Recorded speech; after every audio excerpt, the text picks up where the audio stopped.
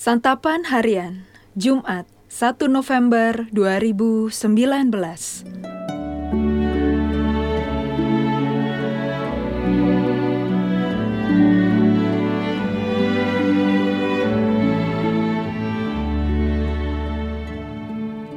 Inilah program Santapan Harian, sebuah program yang mengajak Anda menelusuri isi Alkitab, agar Anda menemukan makna firman Tuhan sesuai dengan konteksnya. Santapan Harian tertuju bagi Anda yang ingin memiliki kehidupan rohani yang segar, kuat, dan sigap.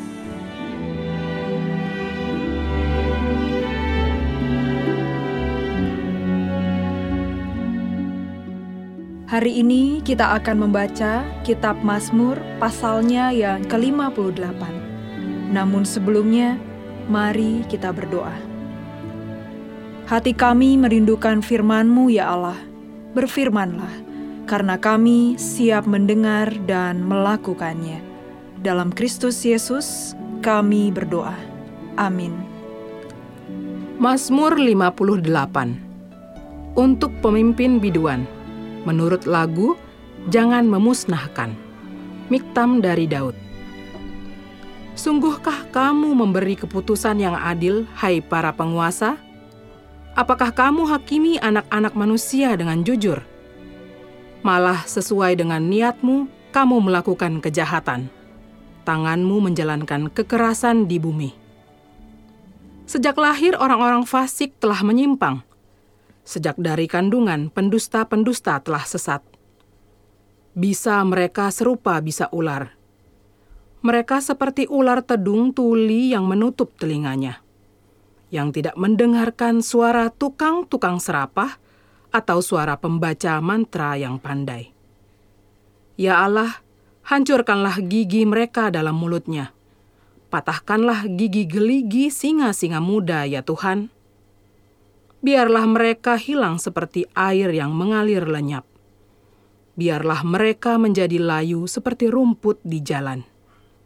Biarlah mereka seperti siput yang menjadi lendir, seperti guguran perempuan yang tidak melihat matahari.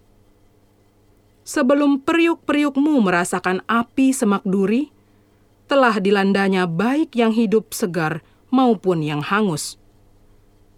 Orang benar itu akan bersukacita, sebab ia memandang pembalasan.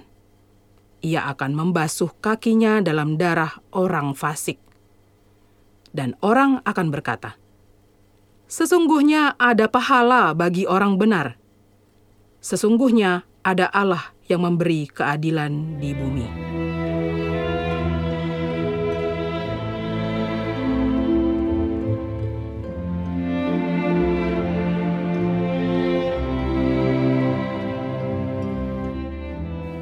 Sahabat Santapan Harian, bagaimana sikap orang Kristen kepada pemerintah? Rasul Paulus menasihati untuk taat kepada pemerintah karena mereka ditetapkan oleh Allah. Paulus juga menekankan bahwa pemerintah adalah hamba Allah untuk kebaikan rakyatnya. Bagaimana jika pemerintah tidak mengusahakan apa yang baik bagi rakyat?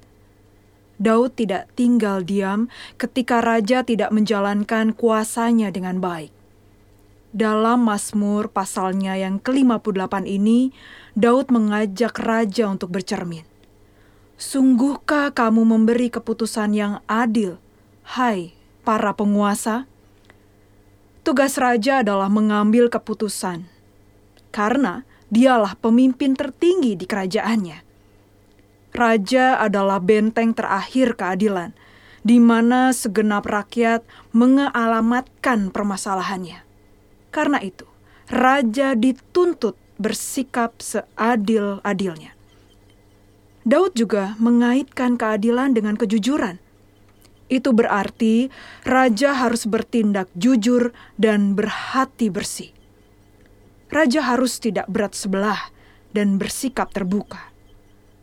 Keputusan yang diambil raja secara moral harus benar.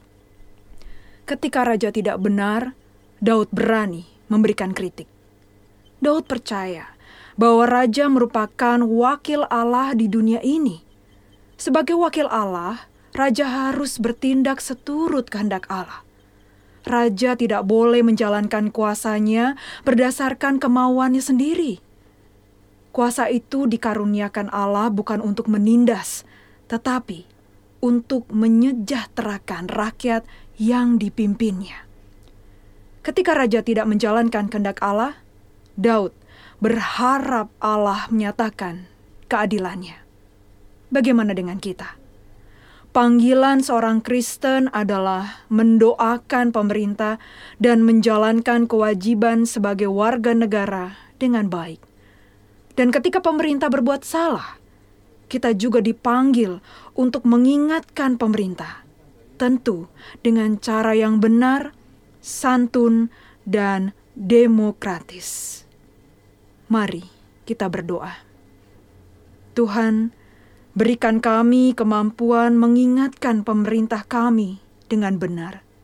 Di dalam nama-Mu ya Yesus, kami berdoa. Amin.